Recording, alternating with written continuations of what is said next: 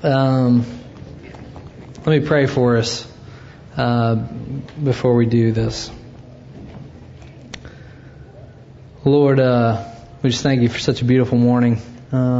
Sun coming in those windows, such a reminder even of the beauty and the power of your creation. And Lord, what you're about to do with me and with us and in your word, Lord, is really so dependent on your Spirit. And we just ask, Father, that you would inhabit this room right now, that you would enlighten our minds and our hearts to understand the truth that you have for us. And we pray that that truth would not just come in knowledge, but it would come in power. Lord, we hunger for the transcendent, yet we're so powerless to make it happen. So we just ask humbly this morning that you would do that. We love you. In your name, amen. Well, morning. Joel started off last week talking about the Acts church, and he started talking about it from the perspective of that they were a missional community. And he started off by saying that why is that? Did we just make that up? Like, we're missional, we have a mission, we're on a mission. But he said that the reason we're missional is because we're in a relationship with a missional God, that it is in the very nature of God Himself to be on mission. He is missional, and therefore we as His people, we're missional people. He talked about a lot of different things. He talked about the fact that God has a plan and that God is not a God of chance, that God is an exact God. But one of the things I took away, and the thing that we're going to kind of build on this morning, is that the gospel is at the center of the mission. It is the plan. The gospel is the redemptive mission of God to redeem all of creation. Joel said it like this. He said it's the agenda. It's the focus. It's the lens by which we put on and we look at all of life. All of the mission is looked at through this lens of the gospel. And for our purposes this morning, and really in looking at this chapter in Acts 2, it is the source of the power of the redemptive mission. That power accompanies God's mission. Go to Acts 2, if you got a Bible. We're just going to look at the first 13 verses. There's a lot in Acts 2. As I kind of prepared this week, I got thoroughly overwhelmed by the amount that was here. So we're just going to kind of look at the first 13 verses. And I'm going to read you a lyric, as you guys are turning that, by Patty Griffin. She wrote a song called Mad Mission. And I don't know what Patty meant by this song. I would love to have sat down with her and talked through it. It reeks of the gospel. But the chorus in particular, I think, is good for us to look at this morning as we approach the Acts 2 folks. She says it's a mad mission under difficult conditions. Not everybody makes it to the loving cup. I would love to know if she thinks what I think about the loving cup. It's a mad mission, but I got the ambition. Mad mission. Sign me up. The mission He has us on, it looks like madness to the world outside of the church. It is truly a mad mission. And what we're going to talk about this morning is really, in some ways, her statement, but I've got the ambition. Do you have the ambition? Is it in you? Do you have the ambition for the mission? I think her comment about the loving cup tells a lot. So let's read Acts 2. The Holy Spirit comes at Pentecost. When the day of Pentecost came, this is verse 1, they were all together in one place. Suddenly a sound like a blowing of a violent wind came from heaven, and it filled the whole house where they were sitting. They saw what seemed to be tongues of fire that separated and came to rest on each of them. All of them were filled with the Holy Spirit and began to speak in other tongues as the Spirit enabled them. Now they were staying in Jerusalem, God-fearing Jews from every nation under heaven. And when they heard this sound, so this sound, this power that occurred, it was something that was powerful enough to actually attract a crowd, an explosion, something significant. When they heard this sound, a crowd came together in bewilderment, because each one of them heard them speaking in his own language. Utterly amazed, they asked, "Are not all these men who are speaking Galileans? Then how is it that each of us hears them in his own native language?" So these guys were communicating something, and they were communicating it in the tongues of all the people. It says every God-fearing Jew from every nation under heaven was gathered in Jerusalem. And I won't go through the list in 9 because I'll absolutely butcher saying biblical words. But it gives a list of where these folks are from. And then at the end there in 11 it says, both Jews and converts to Judaism, Cretans and Arabs, we hear them, and this is what they were declaring, the wonders of God in our own tongues. Declaring the wonders of God in the language of all these different tribes and nations. Amazed and perplexed, they asked one another, "What does this mean?" What in the world is going on? Some, however, made fun of them and said, "They have had too much wine."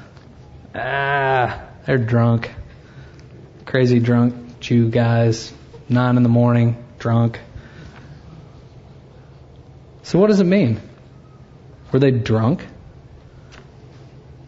Maybe so. Maybe not on the right thing or on the thing that these people assumed. But it's interesting that he compares it to that. The people thought that these guys were actually drunk. You see, Acts 2, what we've just read here, it's a powerful scene. And we're going to talk for a few minutes this morning about power. We long to experience something like this.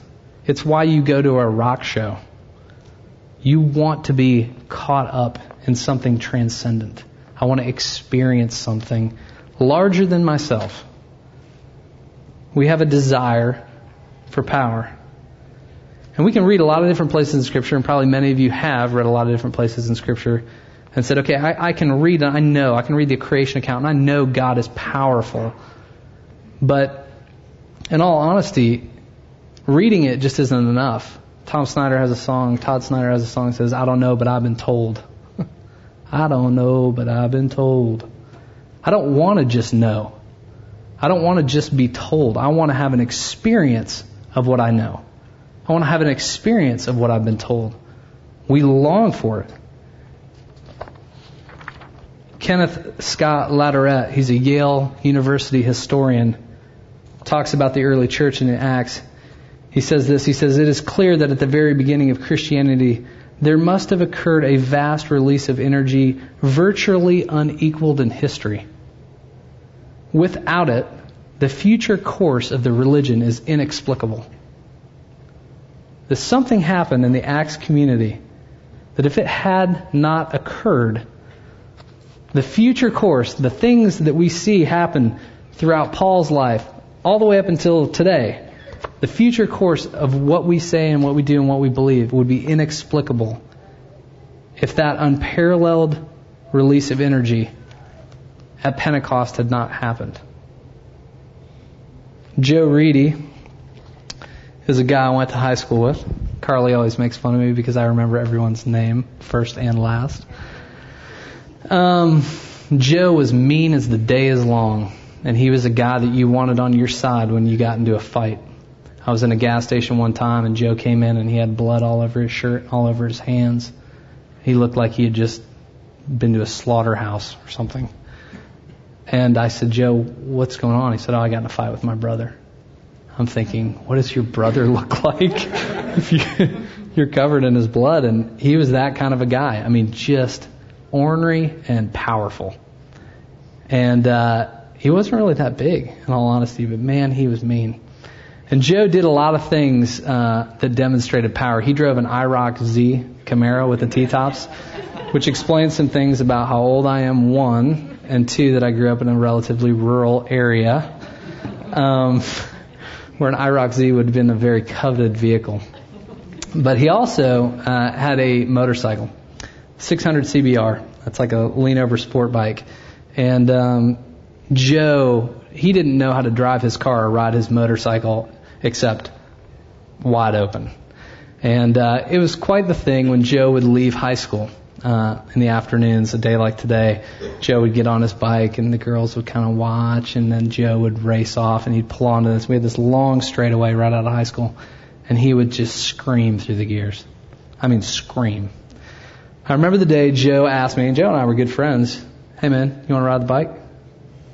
"Yes, I do." He was asking if I wanted to ride on the back, which is a little odd. I don't think I probably should have driven it in hindsight. So I agreed to get on the back of the bike. And I remember getting on the bike, and I remember being at the turn to go out. And I was grabbing the little handles on the bottom of the seat. And he looked over his shoulder, as only Joe Reedy could do, and says, "Oh no, you need to hang on to me." Which, again, felt a little weird. But needless to say, I wrapped my arms around Joe Reedy and gone. 90 miles an hour, under 3 seconds, just flying. I remember we were going so fast, it was quiet. Like breaking sound barriers, it felt like. Passing cars, 10 at a time.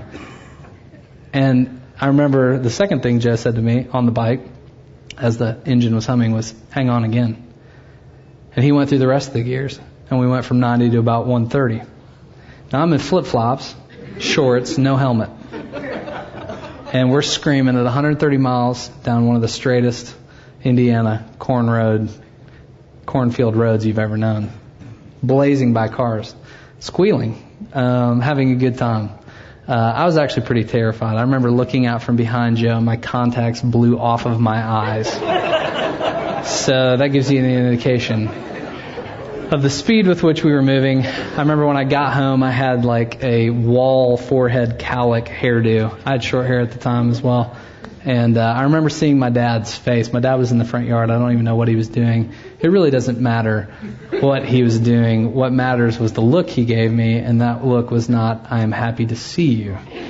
That look was, "What are you doing on the back of that motorcycle in flip-flops?" Now, I would not endorse anybody going and doing this, but I moved from a knowledge of watching Joe Reedy ride his motorcycle to an experience that was unparalleled. I understood firsthand the power of being on that bike. It's an experience that I could have never had I not gotten on the back of it. Well, it's apropos. It fits with what we're talking about this morning, because the missional community that God is calling you and I to be, we don't just want an experience of power, we need it. It's absolutely essential for us to experience the power of God, to be the missional community of God. 1 Corinthians 4:20, and you guys can write these down. If not, I'll post them on the web. 1 Corinthians 4:20 says, "For the kingdom of God is not a matter of talk, but it's a matter of power." Matthew 11:12 says it this way: "From the days of John the Baptist until now, the kingdom of heaven has been forcefully advancing, and forceful men lay hold of it." The advancement of the kingdom, God's mission, is a matter of power. And the power is not inside of us. It does not lie within us without Him. Well, two questions come up when I start thinking about this power issue with God.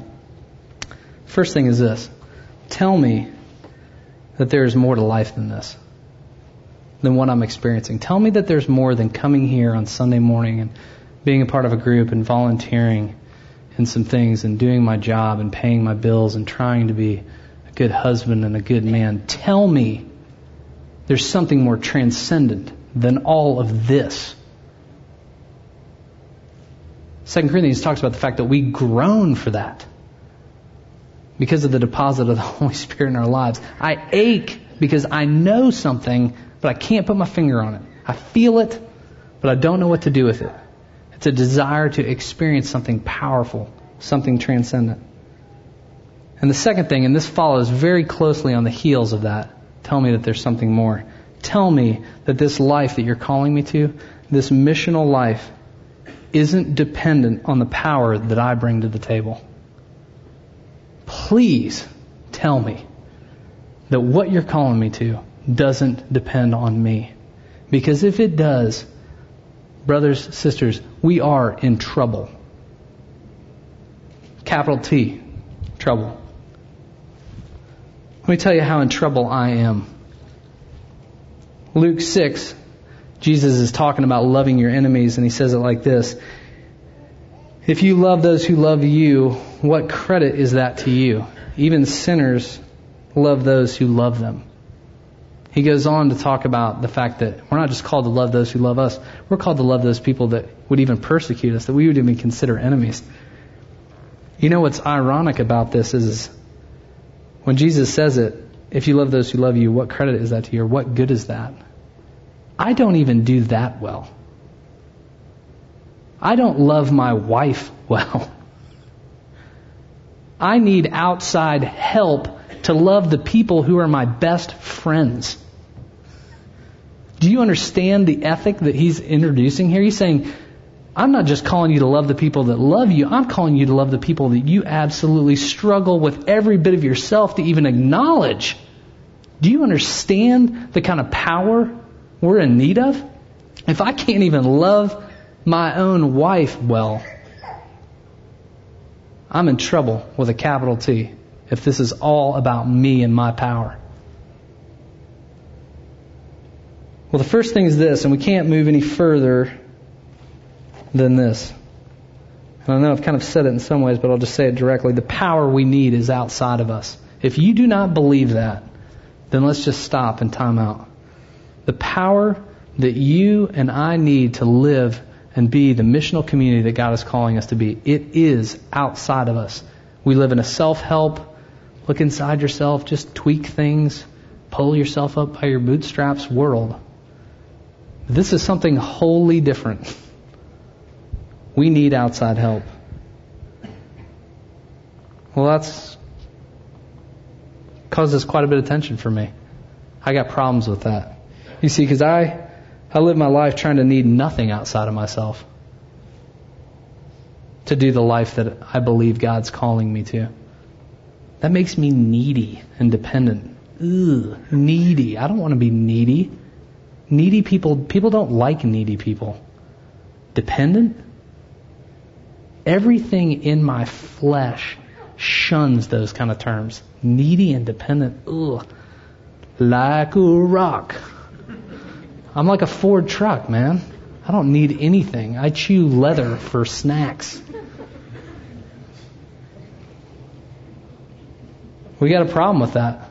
That's a real serious problem. If we all would be honest, we are spending most of our lives trying to not need anything outside of ourselves.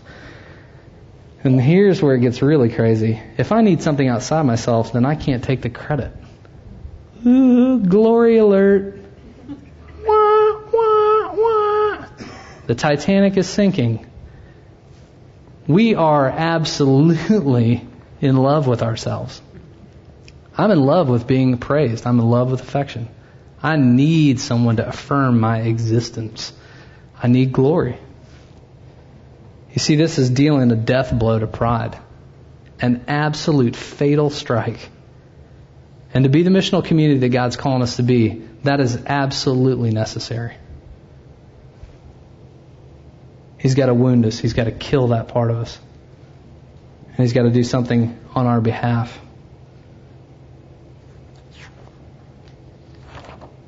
Let's talk for a second about not needing anything. This is kind of a fun one to play with a little bit. I don't need anything outside of myself. Do you know what drives that? What fuels it? Because it's easy to say, oh, culture and society, and we live in this kind of educate yourself so that to nth degree. I mean, can you do anything in the world without a doctorate anymore? Like, oh, you got a degree from college. Sorry, you need to get your master's, and really you need to get your doctorate. I mean, I don't know what they're going to invent after the doctorate. I guess the whole idea is you're just in school your whole life and then you never do anything. But it's really the truth. It's this kind of we'll educate ourselves to the point where we're self-sufficient. But there's more than that. And I'd love to look at something that I believe is actually underneath it. What drives this? I don't need anything outside myself. And I believe it's the law. The giving of the law to the Israelites. The giving of the law to the people of God in Exodus 19 through 32. God gives the law to Moses and to Israel. And He gives them quite a list, y'all. It's a mad mission. Difficult conditions. What I'm calling you to, you are not going to probably be able to do. If you read 19 through 32 and looked at the detail with which we see going on in the Mosaic Law, it's astounding. It buckles you. It causes you to take inventory and you realize, I'm hopeless. I'm powerless. I don't have the power to do this. But we misunderstand that because you and I have an experience. We have an understanding that they didn't have at this time. We have Christ. We see what's been accomplished for us in the work on the cross. But it's our misunderstanding of the law that keeps us in this posture of, I don't need anything. I don't need anything outside of myself. We misunderstand the law for us, for you and me today, because Christ did something to the law, y'all. Let's look at Romans 5:20 through 21. It says, the law was added so that the trespass might increase. But where sin increased, grace increased all the more. So that just as sin reigned in death, so grace might reign through righteousness to bring eternal life through Jesus Christ our Lord. Wait a second. I thought you said that the law was given to Moses and to the Israelites to follow. This is what you're supposed to do. Follow these things. You will be my people and I will be your God. But Paul is saying, no, the law was added so that the trespass might increase. So that sin might increase? What? Paul's onto something here, and it's absolutely essential that you and I understand it this morning. I thought the law was given for us to follow. No, it was given to increase something. It was given to increase our understanding of our need of outside help. That's what happens when I come face to face with my sin. I'm humbled. I realize how dependent I am. Charles Spurgeon would say, poor dependent pensioner on the grace of God. The law was given that we would understand our desperate need for outside help. Romans 8 says it like this, what the law was powerless to do and that it was weakened by the sinful nature, God did by sending His own Son in the likeness of sinful man to be a sin offering. What the law was powerless to do? There was no power in the law because the law was a list. Why the law was powerless is because you and I are powerless to follow it. I don't have it in me to do this. It was weakened by the sinful nature. I was weakened by the sinful nature. We were weakened by the sinful nature. God did this by sending His own Son in the likeness of sinful man to be a sin offering. Romans 10:4 says it like this, Christ is the end of the law. The end of it. So that there may be a righteousness for everyone who believes. Well, how did Christ end the law? And this is important for us to understand. Matthew 5:17. Do not think that I've come to abolish the law and the prophets. I haven't come to get rid of them. He didn't end it by getting rid of it. I've come to abolish them, or not to abolish them, but to fulfill it. I came to be the power that you could not be, to fulfill the law that you could not fulfill. The law was simply a mirror to drive you to your understanding, to your need of outside help in Jesus Christ. That's why Paul can say it. He can be needy, y'all.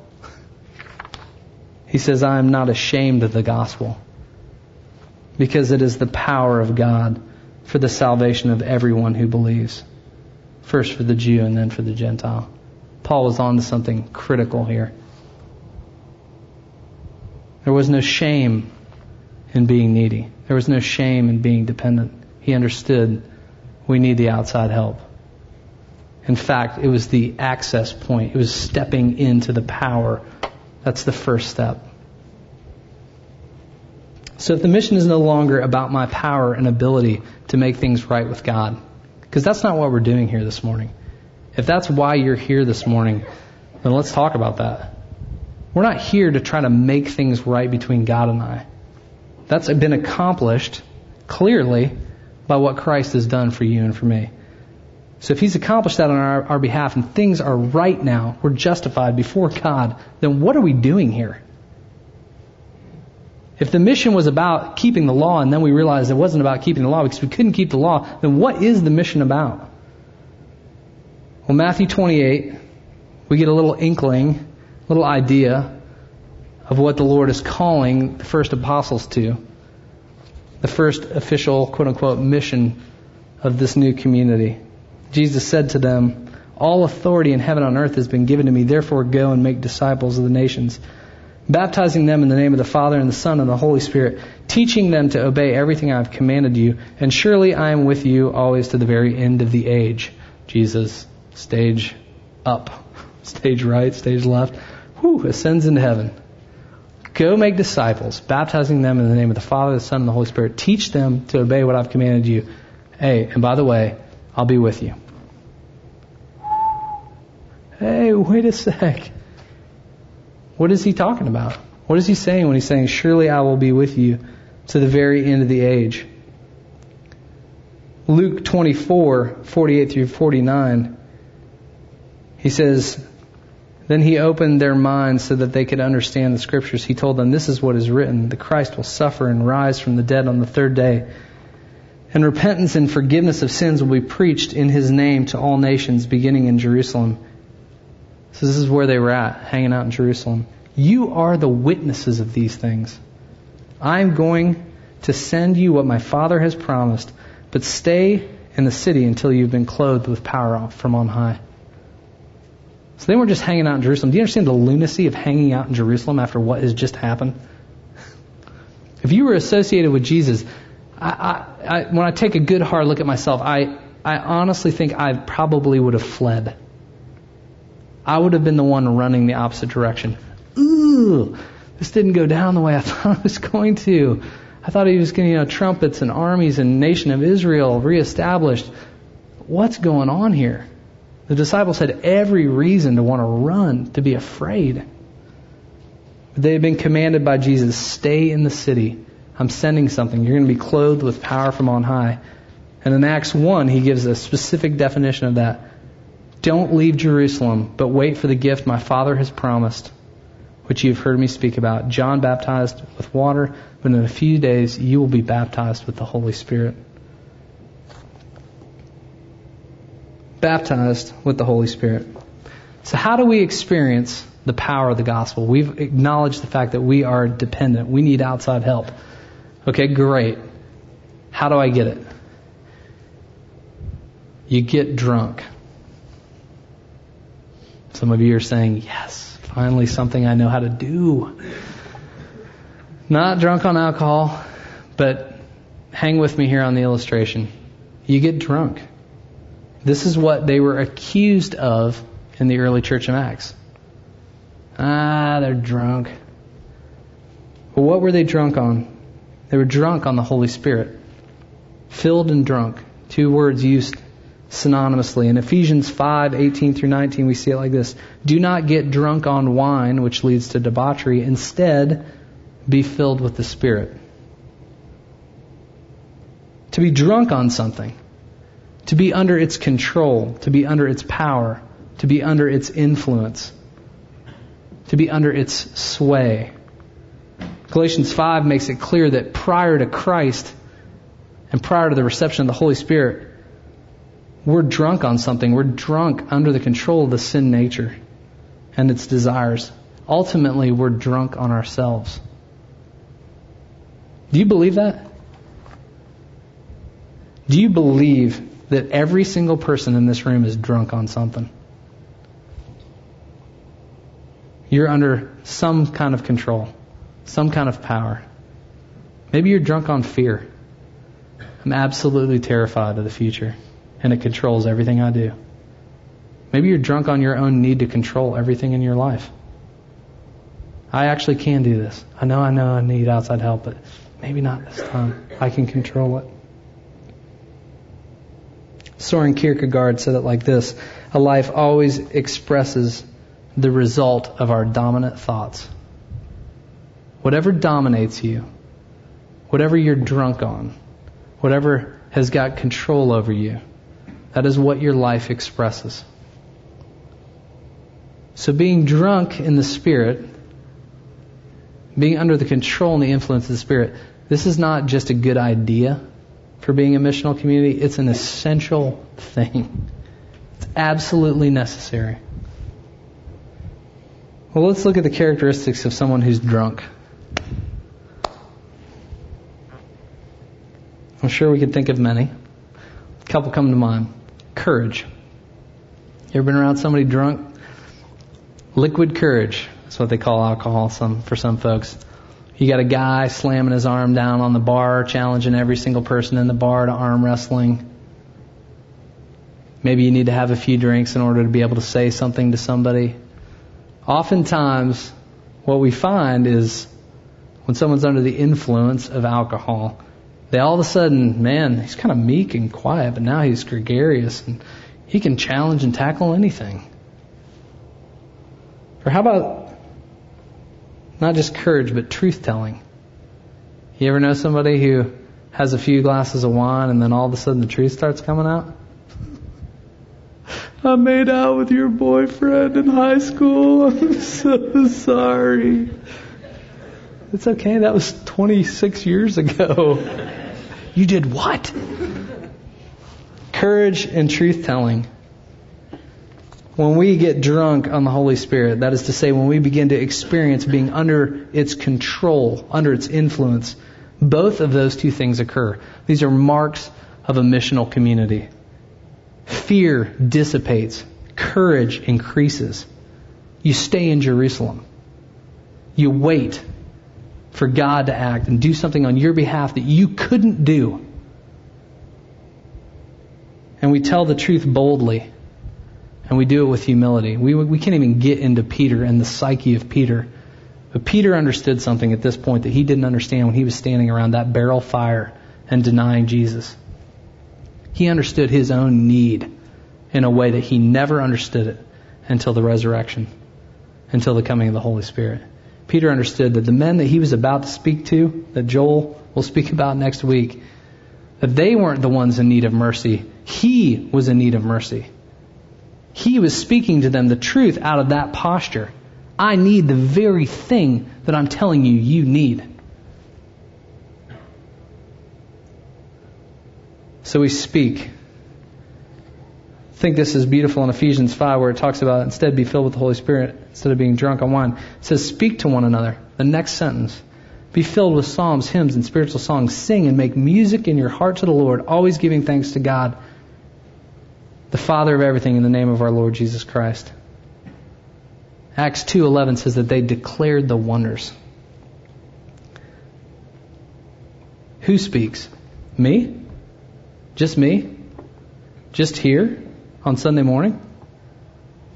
This is an important thing that we grasp what happened at Pentecost. I'm going to read to you the very self-titled book, The Holy Spirit. We need to work with guys like this to work on the artwork, because when you pick this up, it's just kind of like, oh. But Sinclair Ferguson really puts this well, talking about what happened at Pentecost and why it's not just the guy who stands up here on Sunday morning, but it's all of us. It says, in the Old Covenant, the typical effect of the Spirit's coming was prophecy, with its various modes of production. It was, generally speaking, limited to only a few and almost exclusively to men. Speaking about the prophets. Now, in the New Covenant, which is what you and I live under, the boundaries of the Mosaic economy within which the Spirit had, and by and large, previously manifested himself, is rendered obsolete. Both sons and daughters prophesy. Young men have visions and old men have dreams. These were, of course, modes of communicating the knowledge of God under the Old Covenant. Now in Christ, the old distinctions are nullified. Now all of the Lord's people possess the knowledge of God, formerly experienced only by the prophets. You and I, all of us in this room, we experience something, a knowledge of God, an understanding of the gospel that only the prophets understood in the entire Old Testament. This is exactly what Moses himself had longed for, although it could have never been experienced under the Mosaic economy. Moses said this, I wish that all the Lord's people were prophets and that the Lord would put His Spirit on them. Now this is a reality. We all speak. We all speak words of truth. We all sing songs. We all declare the wonders of God. So we need outside help. We need to be drunk on the Holy Spirit for this to be possible. Now I'm going to talk about how do you stay drunk. How do you stay in that position of being under the influence of the Holy Spirit? And we'll end with this. 2 Corinthians 4:7 says that we always carry around in our body the death of Jesus, so that the life of Jesus may also be revealed in our mortal body. We always carry around in our body the death of Jesus. What does that mean? Is it a shameful, guilty, heavy, penitent, gotta pay you back now. I know. Hello? I know that you did that thing for me on the cross, and I'm so grateful for it, Lord, but it's time to pull the bootstraps back up. Time to get busy for Jesus. I got to go sacrifice and prove to you that I deserve what you've done for me. Is that what it means to carry around the death of Jesus? I don't think so. Paul would say in Galatians 4:9 that mentality, that would be going back to the law. He says it in 4:9, but now that you know God, or rather that you're known by God, how is that you're returning back to those weak and miserable principles? Do you wish to be enslaved all over again? Do you wish to be enslaved by the law again? Do you wish to be under that? When I understand what had to be accomplished for me in Christ, the extent of the law, do you understand what that creates? Joy. Absolute, inexplicable bliss. Because I'm not trapped anymore in something I can't do. But I'll move back to it, guys. I have the capacity every single day to move back into those weak and miserable principles. I'd encourage us in this. How we stay dependent on the Holy Spirit. If you spend time in the Word outside of these times together, I'd encourage you this week to spend it in Psalm 51. David wrote this psalm after sleeping with another man's wife and then having him killed to cover it up. David was a man who wasn't confused about his need for outside help. But he says it like this, and this is how we stay drunk in the Spirit, how we stay dependent. The sacrifices of God are a broken spirit, a broken and contrite heart you will not despise. David asks, restore to me the joy of your salvation and grant me a willing spirit to sustain me. All before that, he's saying things like this. Wash away my iniquity. Cleanse me from my sin. I know my transgressions. Surely I was sinful at birth, sinful from the time my mother conceived me. Cleanse me with hyssop and I will be clean. Wash me and I will be whiter than snow. Let me hear joy and gladness. Let the bones you have crushed rejoice. Create in me a pure heart. You understand what he's doing, what he's saying here? He's saying, he's coming to full recognition of his absolute depravity and his need of the gospel. To be the man that God's calling me to be, I am so dependent on you, Lord. I need to be restored to the joy of my salvation, and I need to be restored to it often, regularly. To carry around the death of Jesus is to carry around the deepest sense of joy. The deepest sense of gratitude, the deepest sense of freedom. It's only when we do what Thomas Hardy said, if a way to be better there be, it lies in taking a full look at the worst. It's only in taking a full look at the worst, y'all, that we understand the better way that there is to be. Dependent on the Lord and on the Holy Spirit. Isaiah 12 says, with joy you will draw water from the wells of salvation. And in John, that well, it's not somewhere out there. Let's go down to the well. When the Holy Spirit comes and makes His home in our hearts, it says, whoever, in John 7, whoever believes in me, as the Scripture said, streams of living water will flow from within him. By this he meant the Spirit.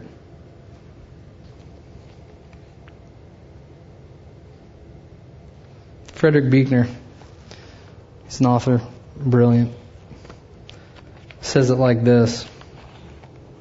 We'll end with this. It is the beast who becomes beautiful, the cowardly lion who becomes brave, the wicked sisters with their big feet and fancy ways who repent and in the end are forgiven. It is really two impossible things that happen, because happiness is not only inevitable, but it is also endless. Joy happens.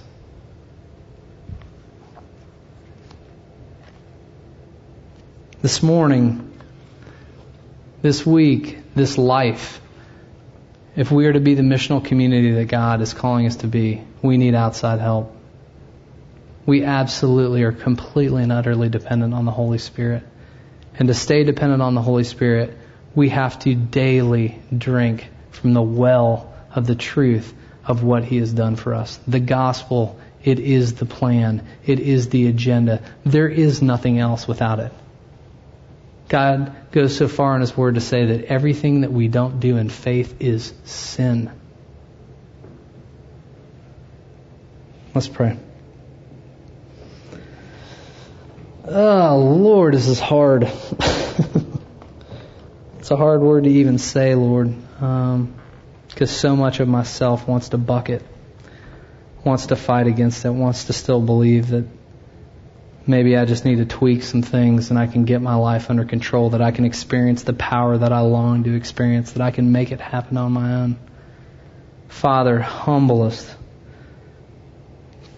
Lord, give us the grace to take cues from King David, who threw himself at the feet of your mercy and understood that it wasn't his dependence that disqualified him, but actually qualified him for being a part of the mission. Teach us this truth, Father. Deep, deep experiential truth in our hearts. In your name, amen.